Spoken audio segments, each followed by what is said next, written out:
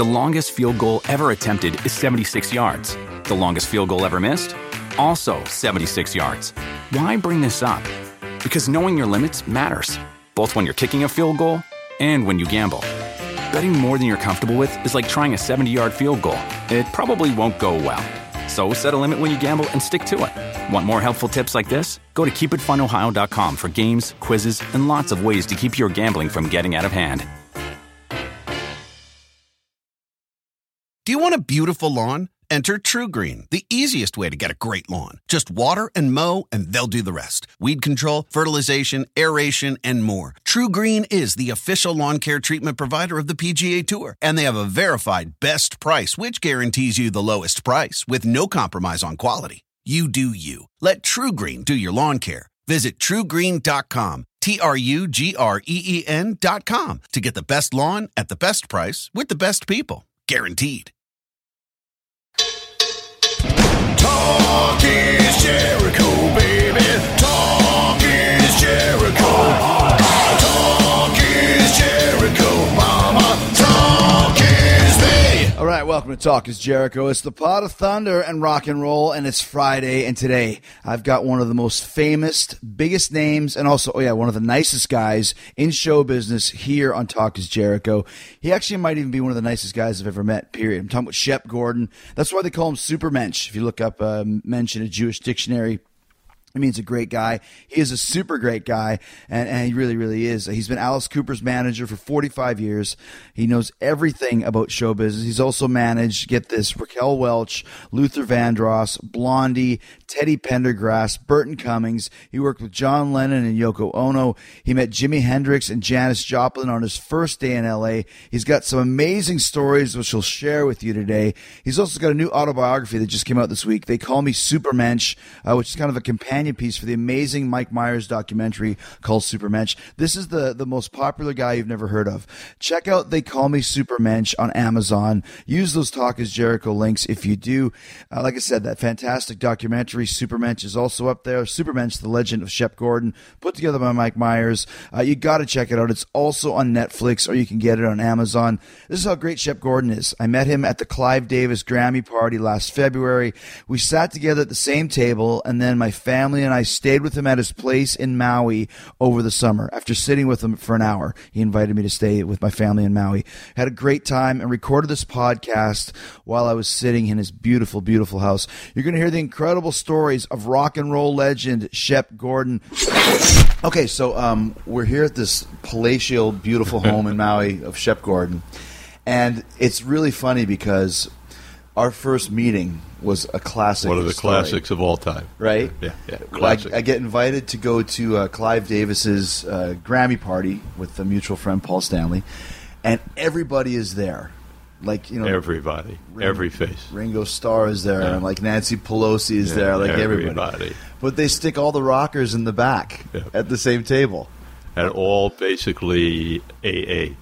Yeah. We're the only drinkers. We're the only drinkers at the table. It's Everybody Paul. else's diet kept Pepsis and Yeah, it's Paul Stanley, Gene Simmons, Alice Cooper's there, Chad from Nickelback, and you and I end up sitting next to each other, and we decide that we want to have some drinks, but I think the bar was closed. Yeah, they made it. I think, as I remember, they made an announcement that once the music started, you couldn't get any more drinks. Right. And this was right at the edge of the music starting. So I think you waved over, I waved over. Some really nice older Mexican waiter came over and he brought us some drinks. And you tipped him very handsomely. Yeah. And that started the night. And then he just kept bringing drinks over, whether we wanted them or not. He said, "You want some more drinks, boss? Here's some more drinks, boss." So Shep and I have literally, I think, about 8 to 10 drinks each in front of us. I started getting embarrassed. Yeah, the table of all non-drinkers, like ex-alcoholics. Yeah, I'm looking at Paul Stanley going, I really didn't order this many drinks. But the guy just loved us. He kept calling us boss. Here you go, boss. Yeah, it was very much like a Monty Python routine or something, or a David... I can't think of his name, but it was like so absurd. A Seinfeld or a Larry David. Larry David. There you go. That's right. Perfect Larry David. But the funny thing about it is that you and I sat next to each other and just hit it off right off the bat, which is really cool because, as you know, being in this business for such a long time, sometimes you just get a vibe with somebody and instantly just hit it off, and that's kind of what happened I with had us. been to a couple of Golden Guard Awards where you host. I think they were Golden Guard. Yes. Where you hosted, and I was really impressed. We didn't get a chance to say hello. Yeah. But I thought, wow, what a great, that's so great that it could be so comfortable in both worlds, handle both worlds. They're really, in a way, the same world. It's in most of the performing arts, it's really the same world. If you're a chef, you may walk in dungarees, put on your whites, and come out of the kitchen. If you're Alice, you may come in dungarees and then put on your stuff. And for you, same thing. You put on your costume, you come out. Put on your suit of armor. Yeah, so it was really, in front of a live audience. I was impressed. So I was really happy to meet you. Yeah, me too. And I'm a wrestling fan. So. See, I didn't even know that either, because obviously I watched your amazing movie Supermensch, and had seen like how much stuff you're actually into, and it's amazing. We'll go through.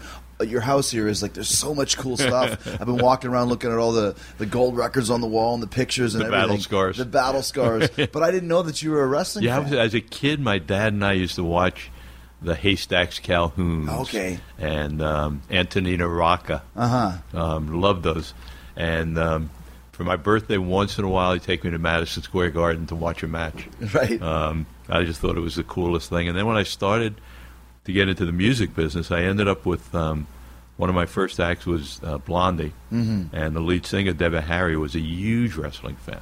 Really? So we used to go to the Garden all the time for shows. And then later on in life, I got very friendly with Cyndi Lauper, who was a huge wrestling fan, and sort of got peripherally involved a little bit. And then Alice wrestled with Jake the Snake at WrestleMania, I think, 3. Famous story. He was the second for Jake the Snake at WrestleMania 3 in the Pontiac Silverdome. And the next day, I went to a Sugar Ray, pretty sure it was Sugar Ray Leonard boxing match outdoors at Caesar's Palace. And the WrestleMania was so much more exciting, and I'm a huge boxing fan. And it just blew my mind. So I've always been of a vibe at the wrestling show than it was at the boxing show. For me, it's always about the audience. And the audience was so much more engaged at WrestleMania than it was ear-deafening. I mean, like, deafening. The boos and the screams and and the fight was exciting. But it was just another event. Yeah, sure. These were people, the WrestleMania people went out of their bodies. They were just nuts. It was, at the time, the biggest wrestling show of all time. It was nuts. 93,000 people. Completely nuts. How did Alice get involved in that? Because I remember as a kid being a rock and roll fan and being an Alice Cooper fan, I just thought it was the coolest thing that he was there. I don't remember the connection, but I think it may have been because of Debbie or because of Cyndi. Somehow I got to meet Vince, and I was always looking for crazy stuff for Alice to do, and he used a snake in his show. Right. And Jake the Snake, it just seemed obvious. Perfect, yeah. And they said, "Oh yeah, we're doing this big one," and I think Ozzy Osbourne may have been there that with day. the British Bulldogs as well. Yeah. So it just said it was perfect. I said, "Alice, you're going to be wrestling with Jake the Snake." He looked. Luckily, he was an alcoholic, because he wasn't wise enough to say, "Are you out of your mind?" But you just said that you're always looking for something crazy for Alice to do, because we talked about this earlier. There's a few managers that started with their guys and have been there the whole career. Rod Smallwood and Iron Maiden, Ray Daniels and Rush, and Shep Gordon and Alice Cooper. You guys started basically together at the same time. Maybe a 45th year, maybe more. Was he already a band when you got connected with him? Yeah, they were a band from Phoenix. They had just changed their name to Alice Cooper. They were the Nas. But there was a band with Todd Rundgren in it called the Nas. Okay. So they gave it up, and they just changed their name. They had success in Phoenix as the Spiders. They started as the Earwigs. They actually started as a stunt. They were all runners. And when the letter dinner came, they had to do a stunt. In high school, all the letter dinner. So they decided to be a band. And they got wigs and plastic instruments, really? and played music, and they loved it. Alice said he loved the girls were like, he loved it. So they because originally the band was called Alice Cooper. Later on. So they started as the Earwigs, then they changed a few members, became the Spiders, and started playing locally in Phoenix. Had a top 10 record in Phoenix, and like every band in those days, you had to get to L.A. to make it. It was the L.A. scene days. Maybe New York, but L.A. was the place. So every top band from every state and city would merge on L.A. and try and get to play the Whiskey or try and get to play Venice or it was a great place on Sunset. The Troubadour? Troubadour too, but for the rock and rollers. The Gazzarri's? Gazzarri's. There you go, yeah. So they came to L.A. for that. They had no money, weren't successful, and a friend introduced them to the Chambers Brothers, who let him sleep in their basement. No kidding. And that's where I met the Chambers Brothers, who said, you Jewish? You should be a manager. We got these guys living in our basement. They went to Alice and said, we found a Jew that'll manage it. You got to have a Jewish manager. It's quickly funny. I used to go to this place. It was called Mel's. Is somewhere Mel's Diner. Yeah, somewhere close to Hollywood and Hollywood 101. And there used to be this old black dude eating pie all the time, and he looked like a rocker. Like, you could just tell.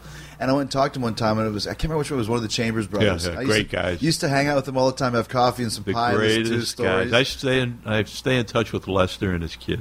I know I would not be here without them. So they connected you with Alice because you're a Jewish guy. Yeah. Was Alice your first protege? Alice is my first act. Yeah. So what did you do? Like, okay, for me, the way it actually came down is, and this is, I don't say this because I want other people to follow, but I checked into a hotel and I was dealing drugs, and Chambers Brothers were a client. And the conversation came up. I think it was Jimi Hendrix, who was another guy staying there, who said, what are you going to do if the police ask you, where do you get your money to stay in this hotel and have a car? And as a white Jewish kid, that wasn't anything on the table. Nobody ever asked me where he got. He said, where I come from, if you wear a new watch, the cop on the beat will say, where'd you get the money for the watch? Oh. So you need a front. You're Jewish, you should be a manager. Hey, Lester, don't you have these kids from Phoenix in your basement? Said, yeah. So he went to them and he said, I got a Jew who manages you and he'll give you $10 a week to say he manages it. So they were a cover. I never was going to take it seriously. So this is like when you first moved into L.A. This you is went when to I this first in hotel LA, to sell yeah. drugs. Gotcha. Yeah, I went as a probation officer. Okay. It lasted one day. I was a long hair. It was the Reagan era. Yeah. I was an acid head, long hair who was going to save the world. Really help these kids out. And I realized the first day that wasn't going to happen. And checked into a motel and ran into all these guys. You ran into Hendrix at the hotel? Yeah. Well, I ran into the first night. There was a girl screaming at the pool around midnight, 1 o'clock in the morning, and I had just come from a jail, Los Padrinos Juvenile Hall. That's where I worked for that one day as a probation officer. So in my brain, I was thinking rape. I don't know why, because rape wasn't part of my life. So I ran down to the pool and I separated these two people. And the girl punched me because they were making love. She wasn't getting raped. And when I went down to the pool in the morning, it was Janis Joplin. Are you kidding me? No. So she introduced me to Lester and all the guys, and then they became clients. Yeah. It was perfect. And then maybe a month into staying at the motel and selling stuff to everybody, this idea of you need a front, you need something. Right, yeah. If, police ask you where you get the money, you can say you're a manager. I manage this band. But then, so that was the basis of our relationship for the first probably 4 or 5 months we were together. With Alice. Yeah. And then people started getting arrested all around me. The people I got from, some people I just was getting busted. Yeah, getting really close. And I didn't want to do it anymore, so I had nothing else in my life. So Alice came over, and I told him what happened. I said, I don't want to do this anymore. The band, when I say Alice, the band. Yeah. The band was Alice. 5 guys, yeah. And I said, listen, I've always been able to make money. I'm pretty smart. I think we can figure this thing out. If you guys want to give a shot, I will dedicate my life if you guys will. Let's do this till either we bust or we're millionaires. And we all shook hands and started to try and learn our crafts. They started to try and learn how to really write and do stuff. And I just... So what was your game plan? Okay, had no game plan at all. But as we started to talk, I went to see them play. They were horrible, in my opinion. Not that I'm a brilliant music man. I don't claim that. But to me, they were horrible. And everybody walked out of the building, so everybody sort of had the same feeling. And I had gone between college and probation officer. I had gone to 4 months of graduate school at the New School for Social Research. And one of the professors had given a talk about, in the world of art, taste is very narrow. So for painters, for musicians, the audience is narrow. But if an artist can catch the wave of social change or catch the trends that happen, for example, what his examples were, Elvis Presley couldn't show his hips on the Ed Sullivan Show. Every parent said to their kid, you can't watch it. You tell a kid what they can't do, every kid goes through a period of rebellion. So if you can catch, if your art, like the Beatles, who were long hairs, like the Rolling Stones, who pissed on gas stations, if you can appeal to the kids, but the main thing is piss off the parents enough to say, you better not, you know, you may not hold those kids forever, but you get their attention. Right. So I told Alice and the band about this lecture I had had, and I said, I think it's going to be easier for us to piss parents off than to make hit records, and we all know how to do that. So that was the basis that we generated everything, was what do we do that really piss parents off? Because if you're dealing with late 60s, early 70s, just the fact that eventually when Alice became A girl, Alice, yeah. a guy with a girl's name, Oh, my God. Yeah. that was heresy. Which was at one the of the time. things that made us do that, to hit that point. So all our stuff had a filter, and still does to today, although now it's more comic book than then. You know, then it was, nobody really knew if it was real or not real. You know, it was did he really chop up So what were some of the ideas? Like, where did the idea come from for the guillotine on stage? Just that it was disgusting, and chop his head off, and I think when I look, it's funny when I look back in retrospect, basically what we did, and I had this revelation. I went to Thailand and I got taken to a village 20 years after we were successful, and the village did a play for me, and it was exactly Alice's show, which was so weird. And basically, what every tribal society has are these morality plays that's how they teach their kids. And the morality play is always the same. It's a member of the community, Alice, a member of the community, he's a person, gets really evil, does horrible stuff. In the case of this Thai dance troupe, they raped and pillaged the wives of other people. For us, we did stuff like chop up baby dolls, do all these despicable crimes to society. He'd spit on people in the front of the audience. He'd, stab things, and always dressed in black, which was the same in the tribal dances. Always dark, evil, black. And then the town would rise up, both in the ethnic plays and in our show. In our show, it was the band who would rise up, and they would take him and kill him for his acts that he did to society. He would be reborn again in white. Bubbles, things, boom, reborn, a rebirth, which is part of That's every... exactly what the show was. And that's what the show was. I don't think we realized it until years into it. Because if we had realized, it would have been easier to write the shows. But they always had that same form. It was only when I went to Thailand I called up Alice. I said, holy shit, we're not doing anything new. This is the oldest thing on the planet. Yeah. Holy shit. Like, wow, it was an amazing revelation to see that, Sure. We knew it was morality plays. But I never, so things like the how do you kill him? So we tried to figure what were the most dramatic, disgusting ways to kill him.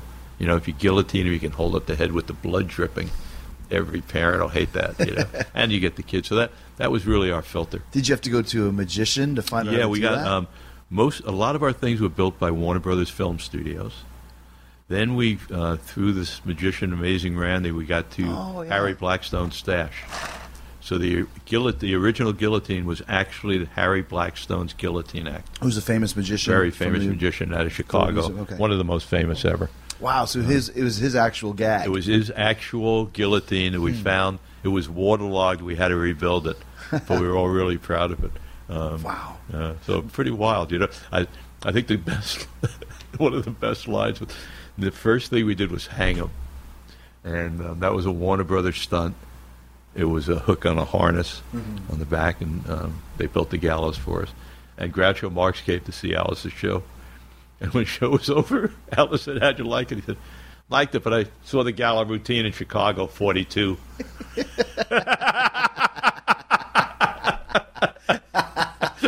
There's nothing new. Yeah, nothing new, right? It's just Nothing how you new. use it. The longest field goal ever attempted is 76 yards. The longest field goal ever missed? Also 76 yards. Why bring this up? Because knowing your limits matters, both when you're kicking a field goal and when you gamble. Betting more than you're comfortable with is like trying a 70-yard field goal. It probably won't go well. So set a limit when you gamble and stick to it. Want more helpful tips like this? Go to keepitfunohio.com for games, quizzes, and lots of ways to keep your gambling from getting out of hand.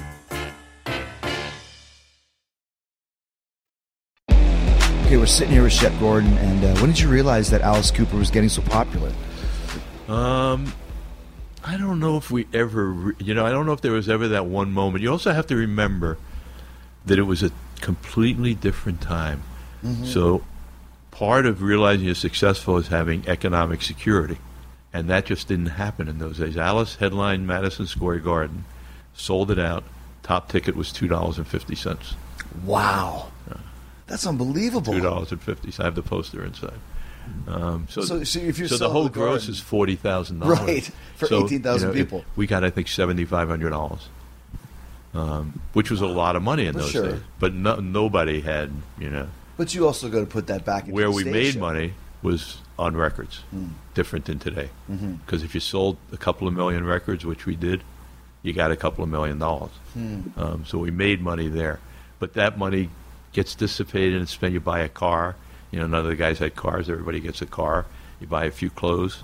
You get health insurance. It gets so we were always hustling, and we hadn't at the time that the group separated. We hadn't reached our goal of all having $1 million, which was our goal. I think if we had gotten to there, we probably all would have taken a deep breath. So how's it for you as the manager when you see this band and you know that they're going on the upswing and they can't hold it together and they break up? Are you trying to hold them together? Yeah, it was horrible. Yeah. It was horrible, really horrible. On many reasons, Personally, I felt betrayed. I worked really hard, gave every ounce of my life to this thing, and had plenty of opportunities to do other stuff that would have been remunerated me, and I had given my word, I had shook my hands that was all I was doing until we were millionaires. Right. And that if I did anything else, it would only be to help them, So, things like the Toronto Pop Festival, I gave up my whole fee to get them on the show with John Lennon and everyone, because that was what I promised. The Toronto Pop Festival? Yeah, it was the first Alice at a show with John Lennon. It's where the famous chicken. The famous scene. Chicken. Right. Explain that quickly. That was because everyone knows that story. Yeah, I it was that completely story. random. It was really. I wasn't 100% random. We had worked into the show probably a year before, when Alice came back out in white, and the bubbles were flying. We were trying to think of what we could do that would be visually exciting, and we had no money. But the hotels. A lot of the hotels in those days had feather pillows, and they all had CO2 tanks as fire extinguishers. So one night I was at I said, Alice, why don't let's take the feather pillow, and the CO2 tank doesn't cost us anything, and when you're going crazy on School's Out, we can, take the feathers and have a guy on the side of the stage blow the CO2, and in the lights it'll be fantastic. It'll look like a Hell's a Poppin' scene or some crazy, and it worked. It was great, so we did it every night. So when we got to Toronto Pop Festival, we were backstage, and there was I think you call it feral chicken, a wild chicken. A wild chicken, yeah. And I saw the chicken, and I said, oh, my God, what a perfect thing when he's doing the feathers. If I throw a chicken up on stage, he'll probably throw it out to the audience. It'd be great. We all thought it could fly. But then it would be very cool and get some press, and we were on with John Lennon, so I'm looking for something. So you wrangled them on the show to play. They came to me to promote the show. Gotcha. They offered me a third of the profits, and I said, I don't want anything. I just want my act to go on between the Doors and John Lennon. Wow. Which is huge at the time. And they couldn't do the show sort of without me. Yeah. They didn't have the expertise. So, and they thought I did. I didn't really, but I bluffed my way through. And Alice won. We backed up Gene Vincent They were the backup band for Gene Vincent on the show. Oh, Yeah. really? Yeah, yeah. Oh, that's great. Who's one of the great rock and rollers. For sure. If you guys Bebop don't know. Alula. Oh, my God. Yeah. Like one of the really early greats. Yeah. So they backed him up, and then they played Between the Doors and John Lennon. And I remember Yoko's face when the chicken got ripped apart by the audience. Oh, my God. So you did the chicken on stage? I threw the chicken on stage. Alice saw the chicken. He threw it out at the audience. The audience ripped it apart. Just ripped it apart. Yoko didn't like that? Didn't like that at all. Yeah, she wasn't happy with that, I don't think. But it got that the next day, instead of saying that he threw the chicken out, it said that Alice bit the head off the chicken and mutilated it, which was the greatest thing they could ever do for us. Because it got every parent saying, this is the most disgusting guy in the world. You better not like him. And every kid snuck out of the house to go see him. It was on it right there. So when Alice's band finally broke up, did you stay on just with Alice? Did Yeah. Alice continue on Yeah. instantly, or was there some time? Instantly. It was. Okay. There was nothing else. You know, it was. They were at the top of the. They were the biggest. 1972, the Alice Cooper tour is the biggest tour in the history of rock and roll up till then. Wow. There's a great book actually, called "What I Do in the Back of the Limousine" or something. It's about the three biggest tours of '72, which was Zeppelin, Alice, and the Who. Wow. Those are great years, and so the guys wanted to do solo stuff. They felt, I think, that they were very compromised by having to wear the uniforms every night, do the theatrics. They wanted people to respect them as players, which I understood. My point was, hey, we made a deal. We made a deal. Mm-hmm. Like, we're not there yet. We're winning, but we didn't get there yet. We made a deal. Let's get to where we agreed to go to.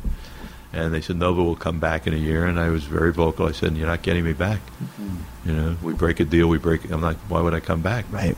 For what reason? Don't know about Alice, can't speak for him, but I worked too hard to come back and do it again. But it was friendly, and we were all friends, by the way. We never had one bad second. I can't speak for them, but I assume from, our relationships that I'm sure there's some anger. I'm sure there's some jealousy and some resentment. I think it's hard not to.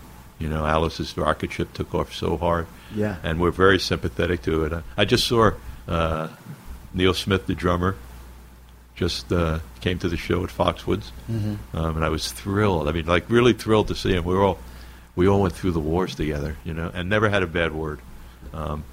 Was it cool when you guys did the reunion at the Golden Gods? Speaking of the Golden Gods, that must have been that fun was the for first time. Yeah. That was the first time. Pretty much the only time. I think they did do a couple shows afterwards, maybe. We did one show afterwards. Yeah. Yeah. But we're talking now, I think in September, Alice has a break. They're going to record a couple of songs together, see how that goes. That's cool. And then they may go out and do some stuff. Does it ever blow your mind as a manager when you see, let's for example, the Alice Cooper band, and they're, like you said, they're winning. They're on the course to becoming even bigger and bigger. But then the guys in the band step on their own tails of, like, because that happens all the time in everything. I'm sure in wrestling there's plenty of guys who are about to be stars. What gets you to the dance, and then suddenly you don't want to do that anymore? Well, I think fame and success and all that stuff are the hardest things in the world to deal with. Really tough to deal with. Very few survivors. I mean, people I love, I encourage not to get on that roadway, because once you're on it, it's hard to get off it. Yeah. And, to win, you have to be rejected so many times. Yes. And rejection is just a tough thing. And then by the time you get there, you don't know why you're there, because everybody's rejected you. You almost lose a little bit of the joy of making it, because you've been cut at so many times. You have to have super thick skin, so it's hard to enjoy. To enjoy it. No, exactly. I'm very sympathetic. And having now done this documentary, I see a little bit. I can see it. I have nothing close to any of them, but even the little bit of fame that I've gotten from it and notoriety, I could see how it's, it could change. Particularly if I was still at the point in my life where I had accomplished something. Right. It could really get in the way. Because you were very well known within the business, but like you mentioned, now that the documentary comes out, the average person is learning who you are. Yeah, it's wild. Did you notice that right off the bat when it came out? It was really fast. It's not often, but it was fast. I was in New York. I had a really interesting moment in New York. They were showing the movie at Tribeca Film Festival, and Michael Douglas was interviewing me that night. It was one of the first times they showed the movie. And I multitask. I love multitask. I love walking and thinking about stuff. I love being in my jacuzzi and thinking about stuff. I'm a loner who does my most effective work when I'm doing something else and I can think. So when I'm in New York, I may walk 7-8 miles a day. I love it. I walk everywhere, and the stuff that comes out of my head gets cleared up. And nobody ever bothers me. So I was walking to the Tribeca Film Festival, and I heard Mr. Gordon, Mr. Gordon, and I turned around. It was this middle-aged lady came over, and I could see, she was a little nervous. She said, "I work at CNN. I just saw your documentary yesterday. They screened it. Can I talk to you for a minute?" And I said, "Sure." And she said that growing up she had had a difficult childhood, and she really appreciated the way that I overcame my childhood. And would I mind talking to her a little bit about how I did it, and because she's having some troubles. And my inclination is to hug her and help her. But I look at my clock and I have an interview live on stage that I have to get to. So I can't help her, which is completely out of my nature. Right. So now I see what is important to me lost in that moment for something that isn't important to me. Right. So when I got to the event, Michael, I said, "Before you ask me these questions, I got to ask you this question." And I said the story. I said, "That's one person. I traveled with you for 20 years. I'm the guy who puts the arm up to stop that person from talking to you. So I know how many want to get through you." And I said, "And I know there have been plenty of times that I've put that hand up and there's been people in wheelchairs or on crutches or obviously challenged. How do you deal with not helping them? How do you deal with that as a way of life?" Right. And he said it was really tough in the beginning, and he's become calloused, and it's a sacrifice he does for his profession, but not one that he's happy about. And the sad part is it's gotten easier over the years. It's what we talked about earlier, that being on the road to fame, being famous. Yeah. It does Yeah, change. it's pretty wild. It's, you know? you have to really, you can't help everybody. Right. You can't be nice to everybody. You can't give time to everybody.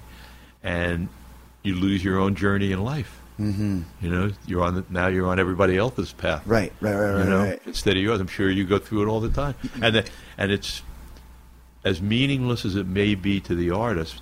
I'm sure people come up to you and say, "Oh man, I saw you in '82. I was with my father. Do you remember? I was wearing a green shirt. I was in the third row. I jumped up. You sort of looked at me." And that's important to them. Sure. And it's important for you to allow that to breathe. At the same time, yeah. How many do you go through every day? But it's something that Ronnie James Dio told me, and I'm sure you met Dio over the years. Super nice, another mensch. Yeah, another good guy. Who told me, and that's what mensch means. If you don't know, I had to look it up. Mensch means a really good guy. Shep is a super mensch. It was actually Paul Stanley's book. He called Bruce Kulick a mensch. Did he? And I was like, what does that mean? I had to look it up. But Dio said, always give people their moment. If someone wants to say hi or wants an autograph, spend the 5 seconds and give it to them, especially if it's at the gig, because it's the most selfish thing you can do. Right. Yeah, you'll never remember it, but they'll never forget it. They'll never forget it, and you'll have a good feeling. Yeah, the most selfless thing you can do, right? So when you're talking about Alice, and you mentioned you wouldn't do anything until the band broke up, then suddenly there's so many acts that you're associated with. Just looking at the wall, like I said, because then I was free. You were free to take all the offers. Which is what I told him that night. I said, if you want to let me out of prison, I'm not coming back to prison. I created the prison. I'm happy to live in it. Was there a lineup of people wanting to work with you? There was, but I never. I had a strange career. It was very rare that I started with anyone new after Alice. How do you mean? Starting with a new artist? Yeah, I was very lucky. As acts would get to number one, they would call. Oh. So I was able to cherry pick. Blondie called me when they had a number one record. So why would they call you after they have a number one? I think, A, because I didn't sign contracts. B, I had a reputation as a guy who could really add to a career. Gotcha. And I was cool. I mean, I don't want to toot my own horn, but, I got high. I was one of the guys. It wasn't a lot of pressure. And I had a really good reputation for for what I had done with Alice. Everybody thought that Alice had no chance to ever make it. And then when I took Anne Murray, which was the first one I took when I got out of jail, and I made her work. When I got out of jail. Like, holy shit. Why would you take Anne Murray of all? She had a #1 record called Snowbird. Yeah. And she was the furthest thing from Alice I could find. So I decided I needed to find out, was I actually good at this, or did I get lucky? Good point. Because if I just got lucky, commerce was never a problem for me. I could do other stuff. But if I was good at it, then I would pursue it. Because Anne Murray in the mid-'70s, I grew up in Canada, she was massive star. Massive. Was she big in the States as well? No. Okay. Were you trying to get her big in the States? She had Snowbird, so people were interested. Okay. There was curiosity. Right. And it was then to manage, to steer the right ship to get her through. But I always knew that her end goal would have to be something like Vegas. It was never going to be Madison Square Garden. Gotcha. But that was valid too. There's a way to engineer a career for that. Because she was super squeaky clean too. So squeaky clean. Great Oh, story. my God. Please tell the story about were you trying to get her some street cred? Or what were you trying to do? This is so great. So I one of the things that I realized with Alice, I called guilt by association, which was if you put a famous person next to someone else, the fame bleeds off. I used it with Alice all the time. There was, if you go back through the pictures with Dolly, pictures with Groucho, we always, Liza Minnelli, anybody famous, we put him next to. So by proxy, he's famous. By proxy, he's famous. So with Annie, there was nobody who really cared about her, and I don't mean that in a bad way, but in the music world, she was non-existent. Especially to the rockers and to the people that mattered. She was this white bread thing who had a hit record and has nothing to do with Canadian anything chick, current, anything cool, anything. So I booked her into the Troubadour on Thanksgiving, which I thought was really ironic because she was Canadian, which is why I did it. Sure. And put this whole big show together. And it just so happened that the night of the show, all the guys from the Hollywood Vampires were at the Roxy. They had come early. Now, the Hollywood Vampires was this gang of With a drinking club. rock stars who just got together and drank. Just drank, got drunk. Yeah. And luckily for me, there was no Uber. And nobody could afford taxis. So I was sort of the designated driver. So I would come in late at night and drive whoever needed a ride home. I had a 54 Cadillac limousine. It was so uncool. So I realized they were all together. I don't remember how. Maybe I drove by or somebody told me they were all there. So I said, shit, let me go give this a crack. So I drove over maybe an hour and a half before the show. And I literally got that on my hands and knees. It was John Lennon, Harry Nilsson, Mickey Dolenz from the Monkees, and Alice were there. And I said, listen, I got this girl from Canada. She's so, but I manage her and I want to look like I know what I'm doing. If you guys would come over and take a picture with her, I'll pick you up every night and take you home when you're drunk. If not, you're on your own. So they all came with me for 5 minutes. They didn't see the show. He came in, took the picture. I don't think Annie wanted to take the picture. She was against her against her principles at the time. But she took it. It hit everywhere. We got calls from Midnight Special for her to host Midnight Special. And she was on Midnight Special from that, right? Rolling Stone did a big piece on her. Everybody, because now she became the coolest chick in the world. It worked, right? Yeah. She's the one chick hanging out with the Hollywood Vampires. Of all the chicks. Got signed by the Riviera in Vegas right away. Oh, so you got her there then? Oh, yeah. Wow. Yeah. So all worked. The longest field goal ever attempted is 76 yards. The longest field goal ever missed? Also 76 yards. Why bring this up? Because knowing your limits matters, both when you're kicking a field goal and when you gamble. Betting more than you're comfortable with is like trying a 70-yard field goal. It probably won't go well. So set a limit when you gamble and stick to it. Want more helpful tips like this? Go to keepitfunohio.com for games, quizzes, and lots of ways to keep your gambling from getting out of hand. Did you ever hang out with the Hollywood Vampires at all? Did you ever? A little bit. I was never a real drunk. I hung out with John quite a bit. Really? Yeah, because I wouldn't call him a friend at all. But when I did that festival, I developed a relationship with him and Yoko. Mm-hmm. I was very heavy at the time. I was about 250 pounds, and they got me to be macrobiotic. Really? And I lost 80 pounds, 70 pounds. I got down to a real weight. No kidding. I remember I got in the bathtub in Toronto the first day I got there. And I looked down and I couldn't see my dick. I don't know if I can say that on your show, Yeah. but it completely freaked me out. Yeah. And I said it to Yoko when I was there. I said, I got freaked out this morning. I was in the bathtub and I actually couldn't see my, and My schmeckle. Yeah, and she took me to a restaurant in Toronto with Macrobiotic, and then I would meet her in New York later on at a place, The Source, not The Source. It was a great Macrobiotic restaurant down, and you sat down on the floor, crossed your legs, and just one of those real hippie dippies. Yeah. But then they decided they wanted to do a couple of things. I was working with a guy named Rabbi Abraham Feinberg. When I say working with him, I needed him for the Toronto Pop Festival to do some political stuff we had to make. And he had done an album. So as a favor to him, I sold the album, and then John and Yoko wanted to do a bed-in. So that's who they did it with, was Rabbi Feinberg to promote the album. Remember the bed-in in Toronto? Yeah, they would just hang out in bed all day. That was with Rabbi Feinberg, yeah. To promote Rabbi Feinberg's album. Out of all this stuff, they then contacted me and a fellow named John Walker from Canada, who had promoted the first show. And they wanted to do a big, free festival. I think they wanted free. But they needed to do a festival that could draw 100,000 people because spaceships were going to come down and land. And anyone who had a shaved head was going to be taken on the spaceship to Nirvana Land. Oh, gotcha. It's called Strawberry Fields was the festival. And they had a guy named Leonard who had very complex drawings of the spaceship. It was Sufis.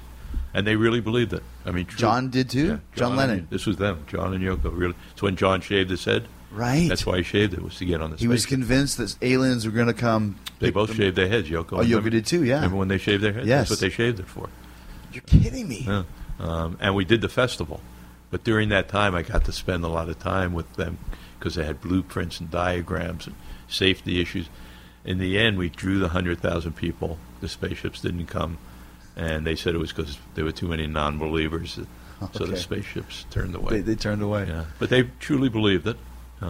Was this a drug thing, do you feel, or just whatever they were into? No. I never saw him as big druggies. I mean, John smoked a little, maybe did a little too, but he was an alcoholic.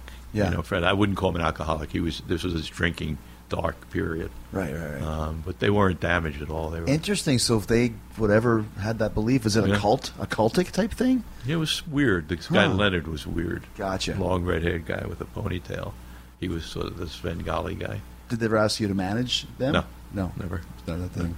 So of all the other, because you go through, did you manage non-musicians as well? I managed Groucho Marx, but that's interesting. Yeah, I didn't do much. He had no money. Oh, okay. So I helped to get the TV show back on the air. We Get his finances in order. did an album with A&M. Okay. From Carnegie Hall. Raquel Welch, who was great. Actually, Raquel, I think, was even before Annie. She might be the hottest girl ever. Yeah, it was. You could put her in the list. It was, but a complete prude. Really? Which is really wild. No I kidding. love Raquel. I have an unbelievable amount of respect for her. She really lived her life for her kids. Complete respect for this woman. Raised two great kids, and but she called me up, and it was a blind call at the office, and it was right after Alice's solo record. And the secretary said, Raquel Welch on the phone. I said, yeah, sure, Raquel Welch is on the phone. And I said, no, it sounds like Raquel Welch. Hi, are you that freak that made that guy Alice? Oh, no, are you the guy that made that freak Alice Cooper famous? And I said, yeah. I said, I'm picking you up tomorrow night. You're taking me to the Academy Awards. Wow. I said, holy shit. So she picked me up. I took her to the Academy Awards. She was wearing this pink chiffon dress. And in those days, there wasn't a lot of media. But there was a guy named Johnny Grant who covered it for KTLA TV. Mm-hmm. And he would come into the limousine as it pulled up. So the door would open in the limousine. Johnny Grant's head would go in. Hi, how are you? Coming to the... He'd be the on-the-spot reporter. Right. Yeah. So as we get there, and I'm so nervous, I'm sweating out of every pore. My armpits are so sweaty. And my face is like dripping sweat. It's Raquel Welch. I'm sitting next to Raquel Welch. Holy shit. And she turns to me with a big smile. She said, grab the back of my dress. The clasp just broke. I had this sweaty head. I'm like shaking, holding her dress to go in. I had a really funny, Bill Graham sent me a picture. It was a picture in Time magazine of Raquel and I walking in, and it says Raquel Welch, which unnamed escort. But she was very, she said then she was getting older. Sex stars don't do well when they're older. In Hollywood, yeah. She had these 2 kids to raise, and she needed to raise them. She wasn't getting any support, and she needed to reinvent herself and figure out a way to make a living. What did I think? And at that time, Anne Margaret was very successful in Vegas. She was very successful in Vegas. And I said, let's just take the Anne Margaret route. Let's just take 2 steps behind her, and that's what we did. Did Raquel sing? She ended up singing okay by rote. She learned everything by rote. She probably rehearsed 8-10 hours a day, vocal coaches. Wow. Hard worker, man. I've never been around a harder worker. Possessed. And no natural, and this is not nice to say, and I don't mean it the way it sounds. Didn't have natural ability like someone who just takes to something. But that's not a bad thing to say. She didn't have natural singing ability. That happens. But she got it. I mean, she got it. The shows were great. Did a great job. Headlined Riviera, I think it was, for many years. So this is what you could do, is you would see what this person had to offer and how to reinvent themselves in a different genre. Try and get it down to a couple of words. I use this example of what management, at least my kind of management, was. I had these 2 artists, Teddy Pendergrass, Luther Vandross, which appear to be the same Very artists. similar. Yeah, you would think are fairly similar. So how do I separate them and not compromise one or the other? With Teddy, the essence was sex. It was all about sex. It was focused heavily on women, and it was about the animal instincts of women. Is that how you marketed him? That was what I knew was the appeal. Gotcha. So how do you say that without saying it? How do you say that without being arrogant? How do you say that if you tell people that, they're not going to listen? So you need to deliver the message in a way that they tell someone. So what I did with him was for women-only shows. I only let women in. I did it in 5 major cities, the Greek Theater, Radio City Music Hall. Did you sell them out? Oh, yeah. Gave out chocolate teddy bear lollipops to lick during the show. So it got, Sticking the tongues out, yeah. Right. And then when we went to do the ad, we said, it's still arrogant. Spend the night with me. Because that's what we called it, a Spend the Night with Me tour. It's still fucking arrogant. But finally, somebody in my office in the art department came up with this brilliant idea, which was Teddy's nickname was the teddy bear. So we did the cutest little stuffed teddy bear with a note on it that said, come spend the night with me, Teddy, instead of having a picture of him. Right. So it was soft. Yeah. But the event was all women. Lust. Yeah. So now, how do you separate that from Luther? Luther's romance. He's not about sex. He's about romance. Bottle of wine. Teddy's about grab you, take your panties off, and bang you. Right. So with Luther, what we did is we ran contests in 20 of the top markets in America. Get married by Luther on radio live. It's great. Romance. So it became this romantic. If you're getting married, that's what you play. If you want to ask your girl to get engaged, you play one of those songs. If you go into you're making a beautiful dinner for your man, you play one. And that was sort of what, as a manager, that's what I think is an important part of it, understanding who your artist appeals to, and figuring out how to get to him in a really simple, direct way that tells them who he is without telling them who he is. And then you sort of know where to go with everything. With Teddy, I knew where to go because I was always going to the groin. With Luther, I knew where to go because I was going to the heart. Wow. What a perfect way to distinguish the two. Yeah. Because both of them, and once again, seeing the stuff on your wall, both massive stars in their time frame. Yeah. Selling out the 7 nights at the Forum. Luther's over here and Teddy's over here. But yet both of them also passing away very young. Very young. Which is another thing. They're very connected in that way as well. A big part of it. I've had way too many go young. Yeah. It's the fame is tough to deal with. That's what I mean. Like if you're talking about Teddy, I think he had that car crash where he ended up being very injured, paralyzed. But he had 2 or 3 car crashes that week. So that he's obviously partying or whatever it is. Oh, yeah. Are you telling him, dude, slow down, or does he want to even hear it? Or? No, I probably wasn't in his case. In Alice's case, I was, because Teddy never got to the point where it affected. I mean, it killed him, but it didn't affect his day-to-day routine. He was a pretty happy guy. He wasn't late too often. He was pretty responsible. Did his job. Took care of his kids. Took care of his mother. Lived with them. He was a functioning human being, and we both were party animals. And we both went way over the line. Right. Was abused it way over the line. This was the 70s or 80s Yeah, at this this was point? the 70s. And that's kind of the way it was back in the 70s and 70s, right? Yeah. I mean, that's how I signed them, was getting higher than him. I mean, what did you do?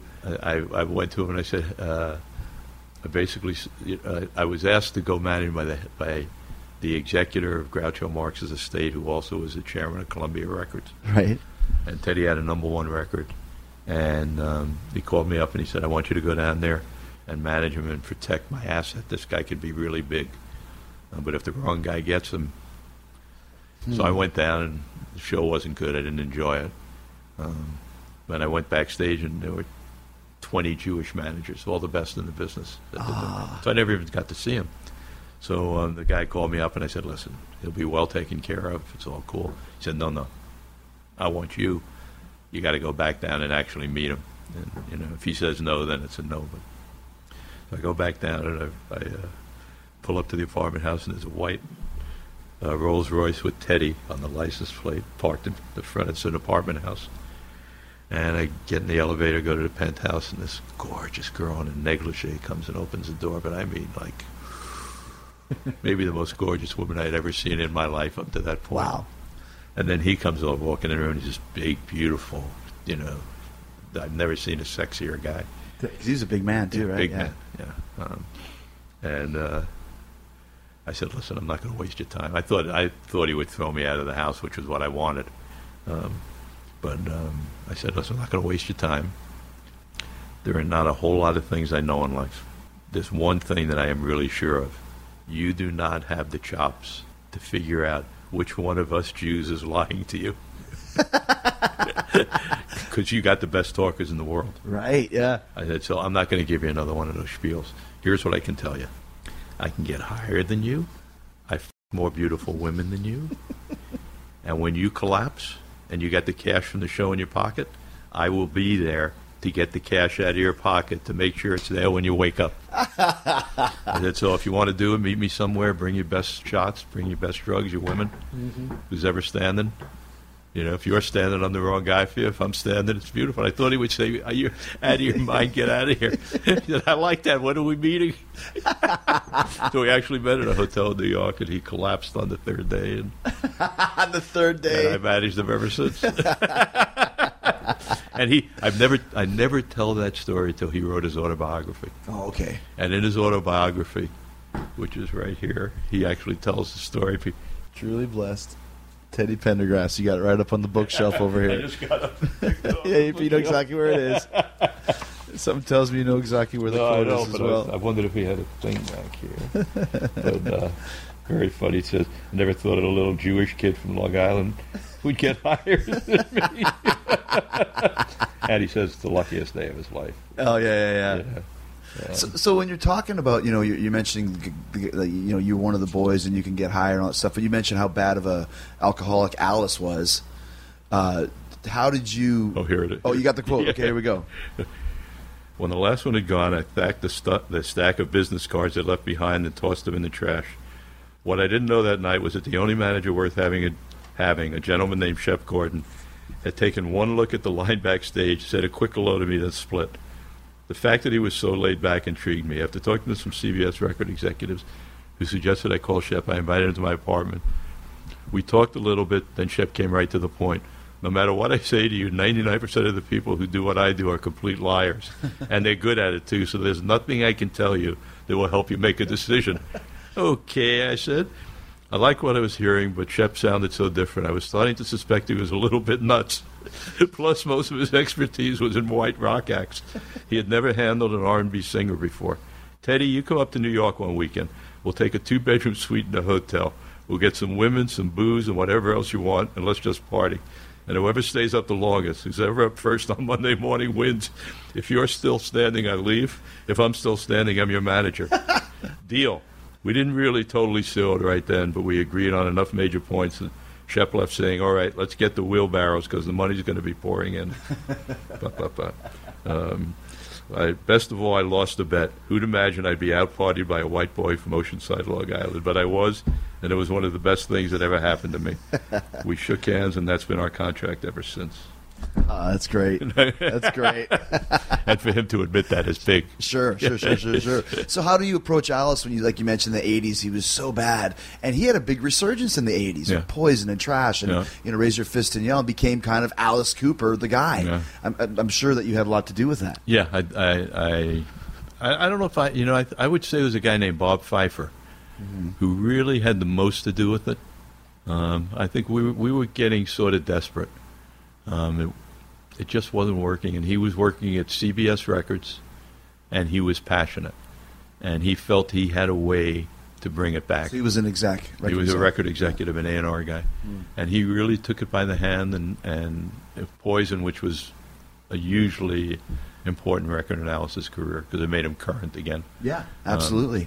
Even though there's a huge fan base that never liked that record, it really brought him back into a place where he had enough of an audience that he could continue. It made him, once again, at my time, I was probably 18, that made Alice hot. Yeah. He's on the charts. Made him really contemporary. Exactly. Wasn't just a guy from the 70s. Much like Kiss in the 80s did the same thing. Absolutely. Kiss and Alice, a lot of similarities in their careers. Yeah.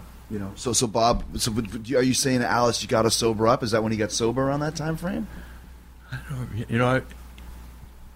don't remember I don't have timelines are tough for me.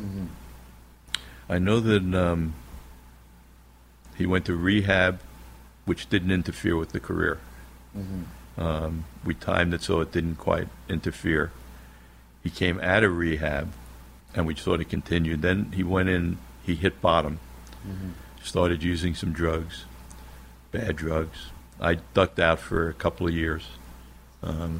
My office managed him. I didn't talk to him. I didn't see him. Oh, really?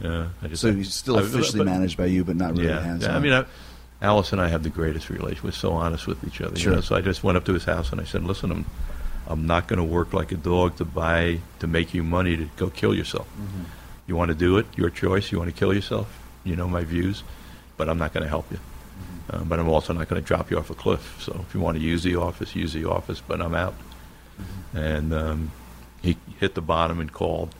And that time was sort of a rough resurgence, and I think that's maybe Poison came out of that.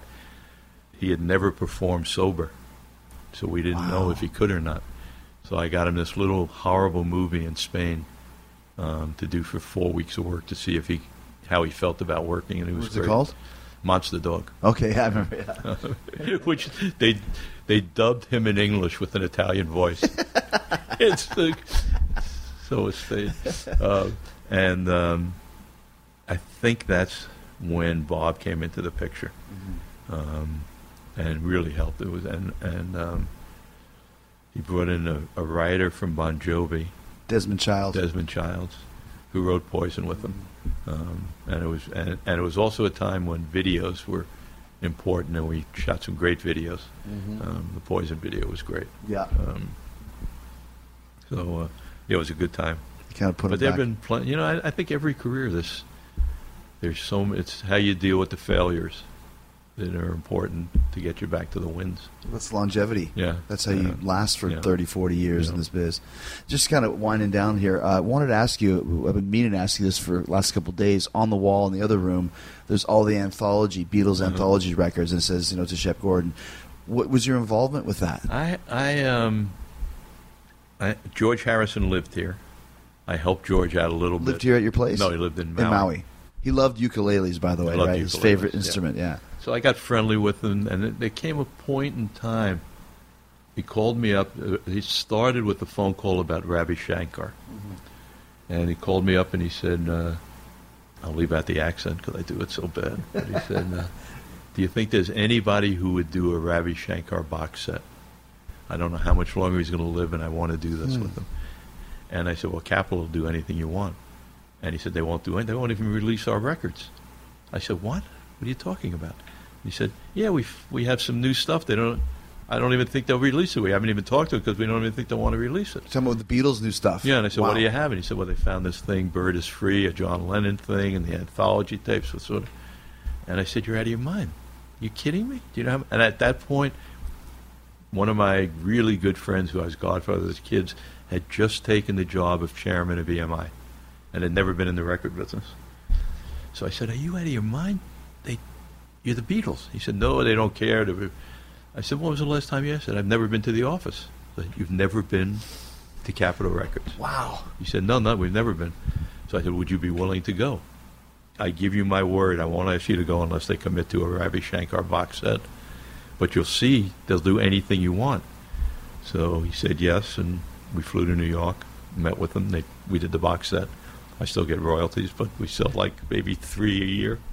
Have the Ravi Shankar. But out of it came this stuff. Yeah. So I woke up one morning.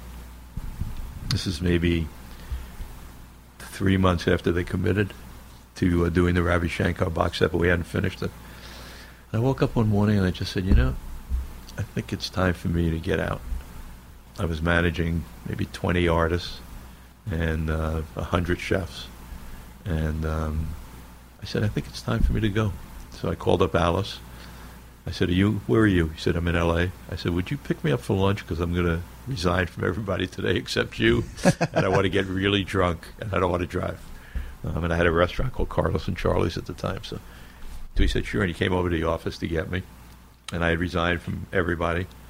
Luther was a little upset. Everybody else was pretty happy for me. And this is Luther Vandross and Blondie and whoever. And I didn't have Blondie. I think I had it separated from Blondie, but it was Kenny Loggins, maybe Rick James at the time, Gypsy Kings, a couple of African artists, King Sunny Ade, Magique Fashik, Pointer Sisters, Luther. A nice, really nice, veritable list. Yeah, nice roster, A-list rockers, and all the great chefs of the world. Yeah, which is another whole thing. So now I'm done. I'm leaving the office, and my secretary says, "You got to take this call." And I said, "I'm done. It's over. I'm done. We're closing the office. I'm going to Hawaii. It's done." She said, "No, you got it." So anyway, it was George Harrison saying they all wanted to put out the anthology tapes, and did I think Capitol would take them? So I said, "Do I think they'll take them?" Turns out they didn't want to take them. They didn't want to take them? It's a long story, but wow. But I made it all work. Right. So everything is humans and politics, as I'm sure you have learned along the way of your life. Yeah. And most of the people listening here, if they've been in the world of commerce, realize that reality doesn't always matter. Mm-hmm. It's human business. The chairman of EMI at the time was a very nice man who I was very friendly with, Sir Colin Southgate. And he was a scientist EMI was an electronics company who just happened to be in the music business. They owned Capitol Records. But the main part of their company was Thorn EMI. Right. They made refrigerators, and they were an electronics company. They made light bulbs and all the, like GE, sort of like a GE. So he got hired to be chairman of the company. He's a scientist. He's not a businessman. The week after he gets the job, Capitol Records tell him that they've re-signed the Beatles and that he needs to make an announcement they call it Wall Street there, it's called The Street. So he holds his first press conference as chairman of EMI and announces that they've re-signed the Beatles. And during the press conference, he gets served by a lawsuit from the Beatles.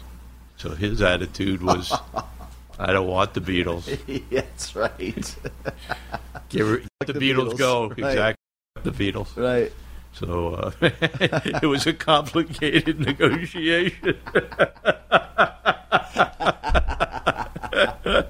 But you made it happen. Made it happen. And those albums are classic ones, right? Classic, yeah. Did you ever have any dealings with the three of them at all, like phone calls or anything like that? I had. I don't think I ever had the three of them in a room. Paul always sent his lawyer. Ringo I knew fairly well. Ringo was a Hollywood vampire too, wasn't he? He was a Hollywood vampire, but he also went from here to rehab. Him and Barbara. So I helped sort of expedite it. Right. Yeah, they were here, and the light went on that they were drunks, and they really needed to change their life. And so they left from here to rehab. So I was, and George I knew well. The guy who really ran it was a guy named Neil Aspinall. Yeah. He was the one that really... He'd been with the Beatles since the 60s. Yeah, he was the road manager. Yeah, right. So, Shep, you mentioned, everyone says, your book is called They Call Me Supermensch. The book is Supermensch. And I have to ask you this, being in show business for as long as you have, how are you so nice? Because that's the thing. You really are like the nicest guy in the world. Like, we've had the best time here. You invited my family to come stay with you after knowing you for those 2 hours. You've had all these great people come by. Everyone I mentioned, whether it's Sammy Hagar or Paul Stanley or whoever, Shep is the best guy. He's so nice. At the best time. How do you stay so nice? It's just how I am. I have no idea. And by the way, your family is unbelievably nice. Thank you. I hope that doesn't ruin your image. No. The rocker, come on, man. No, his kids are amazing. Thank really you. Amazing. Thank you so much. Wife and kids. It's been a Thank pleasure you. to have you here. I mean, for me, again, it's really selfish. I live sort of alone. I'm not married anymore. None of my kids live with me. 3 of them have come back, of my adopted kids, in the last few years. So I get them around. But they just came back. And it's great. I get to meet interesting people in a relaxed atmosphere. I get something from them. It's been great to meet you. I'm a wrestling fan my whole life. So to see behind the curtain, and most of the people who come through the house or that I deal with have accomplished something in their lives. And it's so great to see that journey and share that stuff. I feel really privileged. Everyone's got an interesting and story. I've never felt like ownership is a healthy thing.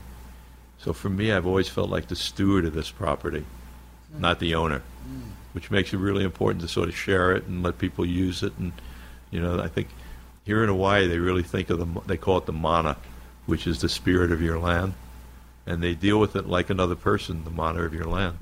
So for me, it really helps the house. It's just, again, it's sort of selfish. We've had great dinners the last 2 nights. I've had so much fun. His kid caught my son Ash caught a fish that was taller than him. Yeah. That we've eaten the last 2 days. There's an Ono. That's amazing. Yeah. It was great. So that was exciting. You said it was one of the best fish you've ever had in your life. No, to see your girls enjoying it so much, it's so great. Yeah. So to have a little oasis of sanity somewhere in the world, where your kids are safe, your thoughts are safe, you can be whoever you are. It's a good way to be. Like I said, it's very contagious and infectious as well. Yeah. And important to pass it on. And I'm sure, the kids. I've now had kids who are 25, 30 years they've been coming here, and I can see that it sort of affects the way they treat their homes and their friends and stuff. They talk about it to me that. Oh man, I did a party last week. Just like you, I had 30 people over. Everybody cooked and. Well, see, that's the thing. We live in Florida on a lake, and we have, it's right there, tubing and water skiing, all that sort of stuff. And we have parties at our place all the time, too, for the same reason. I could see your kids are very comfortable in company. Thank you. And why not, if you have a nice place, why not share that with people and have everyone come over? Come in wherever you want. I think the world, this sounds very simplistic, but that's the place where the world's problems have to be solved, is right there, in your home. And put out kids that are happy and willing to share and not hoarding. Right, not guarding it. Last question, who's your favorite bands? Harold Melvin and the Blue Note was one of my favorites. I didn't know Teddy was in it. Wow. The Who I love. Yeah. Rolling Stones, unbelievable. Beatles, of course. Obviously. I would say, as an off-the-wall, Leo Sayer is probably who I listen to in my car more than anybody else. I love those Richard Perry records. Wow. Okay. And I can sing with them. I'm a horrible singer. But in the car by myself, I love singing with the Leo Sayer. Everyone's a great singer when in the car by themselves. I would say those. I never was a hard rock guy, even though I was with Alice. But I like it all. But I would say if you had to give me like 2 or 3 records to listen to, it would be Leo Sayer, probably Rolling Stones, and Teddy. Teddy, yeah. Would be my, day. Yeah. Shep, thank you, man. Thank you, You man. definitely are the super mensch. I want to be the junior mensch. Thank you. Nice, great joy to meet you, man. Thank you, man. Me too. Wrestled so many times. Thank you. He really is a super mensch, the nicest guy, not even the nicest in the entertainment business, one of the nicest guys I've ever met in my life, period. Shep Gordon. His autobiography, They Call Me Super Mensch, just came out this week. So many great rock and roll stories, celebrity chef stories, just stories of being around the royalty of Hollywood for 50 years. He told some great stories on this show today. I love the John and Yoko stuff. I mean, just a couple of just weird cats, but that barely scratched the surface of his incredible career. You're going to want to pick up his book. You can go to supermensch.com, and of course, you can get it on Amazon as well. You can also get Shep's documentary, Supermensch, The Legend of Shep Gordon, directed by Mike Myers. That's on Amazon too. And if you do, please use the Talk is Jericho Amazon links to make your purchase. You can support your favorite podcast and the great Shep Gordon, my good friend, in one easy click, okay? Remember, the Amazon links are at podcast1.com. Click on the Killer Deals button in the top right corner of the page, then hit the Talk is Jericho button. Amazon links in the USA, the UK, the Canada. Every time you use them links, Amazon kicks back a small percentage to the show to help us cover production costs. Remember, there's no hidden fees or extra charges. Once again, go to podcast1.com, click on the Killer Deals button in the top right corner of the page, then hit Talk is Jericho. You'll find all my other great sponsors there as well. ddpyoga.com/Jericho. Get 20% off the DDP Yoga program, plus 3 months full access to the DDP Now app. Then there's DraftKings. Use my promo code Y2J to play for free with no deposit this weekend. Then Jack Threads as well. Go to jackthreads.com, enter my promo code Jericho when you submit your tryout and get 20% off anything you keep. It's a big thanks to all of you for checking out the Jericho Network as well on Podcast One. We're doing our best to keep you entertained. Keep it at 100 with Conan. Huge hit on Thursdays. Team Tiger Awesome, hilarious every Sunday. This one coming up, no exception. They're talking beef buddies and sharing stories about the times they literally wanted to kick their own asses. That's up right now. We actually just did one, I think it's going to be on Sunday, where we create our own wrestling characters. I guest star coming up this Sunday on Team Tiger Awesome. Chris Jericho is there to talk about wrestling.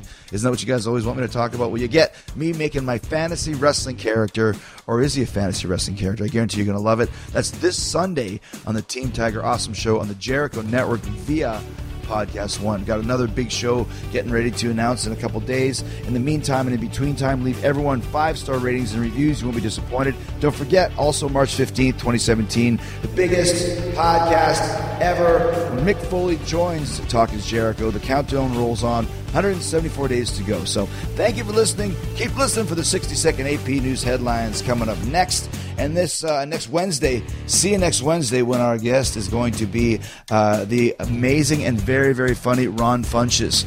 He did the show a few months ago, waiting for the right time to put him on. He's basically almost like a wrestling comedian. He knows everything about wrestling. Very, very funny. Like 18-time Midnight Champ on Comedy Central. You're going to love him. You're going to laugh. He's a great, great guy. Great, great guest. Ron Funches will be here on Wednesday. I will be here on Wednesday, and hopefully you'll be here on Wednesday too. See you then. Peace, love, and hugs, and a big yeah, boy. Have a safe weekend. You can download new episodes of Talk is Jericho every Wednesday and Friday at podcastone.com. That's podcastone.com.